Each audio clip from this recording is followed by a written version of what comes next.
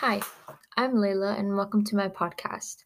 In today's segment, we'll be talking about fear, but not just fear in general, how someone with a certain phobia lives on a day to day basis. I feel like I can sort of relate to the phobia we'll be covering today. It's called agoraphobia. What I experience are just minor anxiety attacks in really crowded places. However, someone with this phobia actually goes through a lot more. To give a little bit more background on it, it's an anxiety disorder that often develops in someone after one or more anxiety attacks.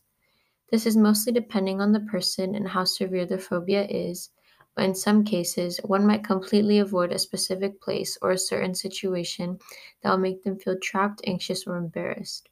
For example, if a woman were to experience an embarrassing or fearful moment at the grocery store that caused her to have a panic attack, this could in some cases result in her being too scared to ever return. She could be perfectly fine to leave the house and go anywhere else except that grocery store, or any in general, because of the fear that she might have that it might happen again.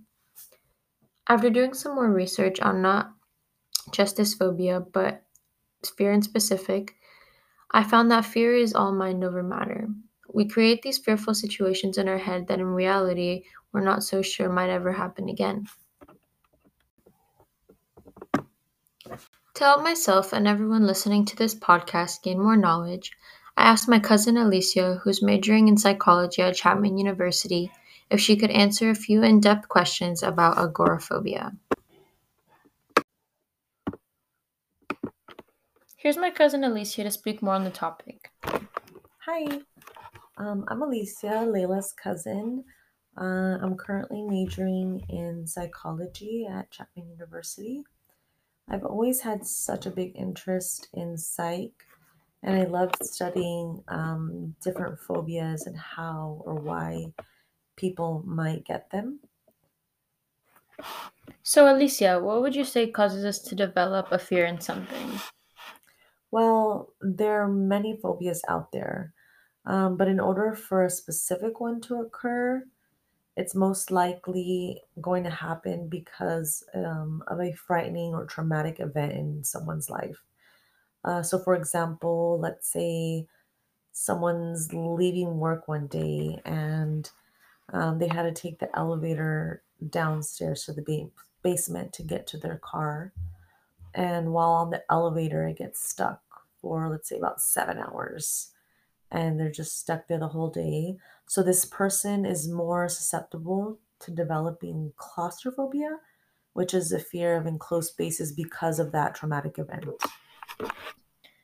Now, to focus specifically on agoraphobia, are there any symptoms that come with this fear? Since agoraphobia coincides with panic attacks, someone that experiences this might go through shortness of breath, chest pains, a racing heart, dizziness, and sometimes nausea as well. Thank you so much, Alicia, for coming on here and just giving us some more information about the topic. Oh, you're very welcome. I love talking about something that I'm so passionate about. I really appreciate your time. Now, I wanted to explain a bit of what a day with someone with severe agoraphobia would look like. In this case, the hypothetical situation I'll be using today is a woman that fears the things that could happen to her outside of the safety of her home. A few months ago, she was robbed while going home from work. She hasn't left her house since, and the one day she tried to, she stepped outside for a few moments and began to feel dizzy and hyperventilate because of everything that was going on around her. She immediately went back inside to calm down. This is just one hypothetical situation among the many different things people with agoraphobia experience daily. Thank you to everyone that listened to today's podcast. This one was definitely my favorite since I had a guest speaker.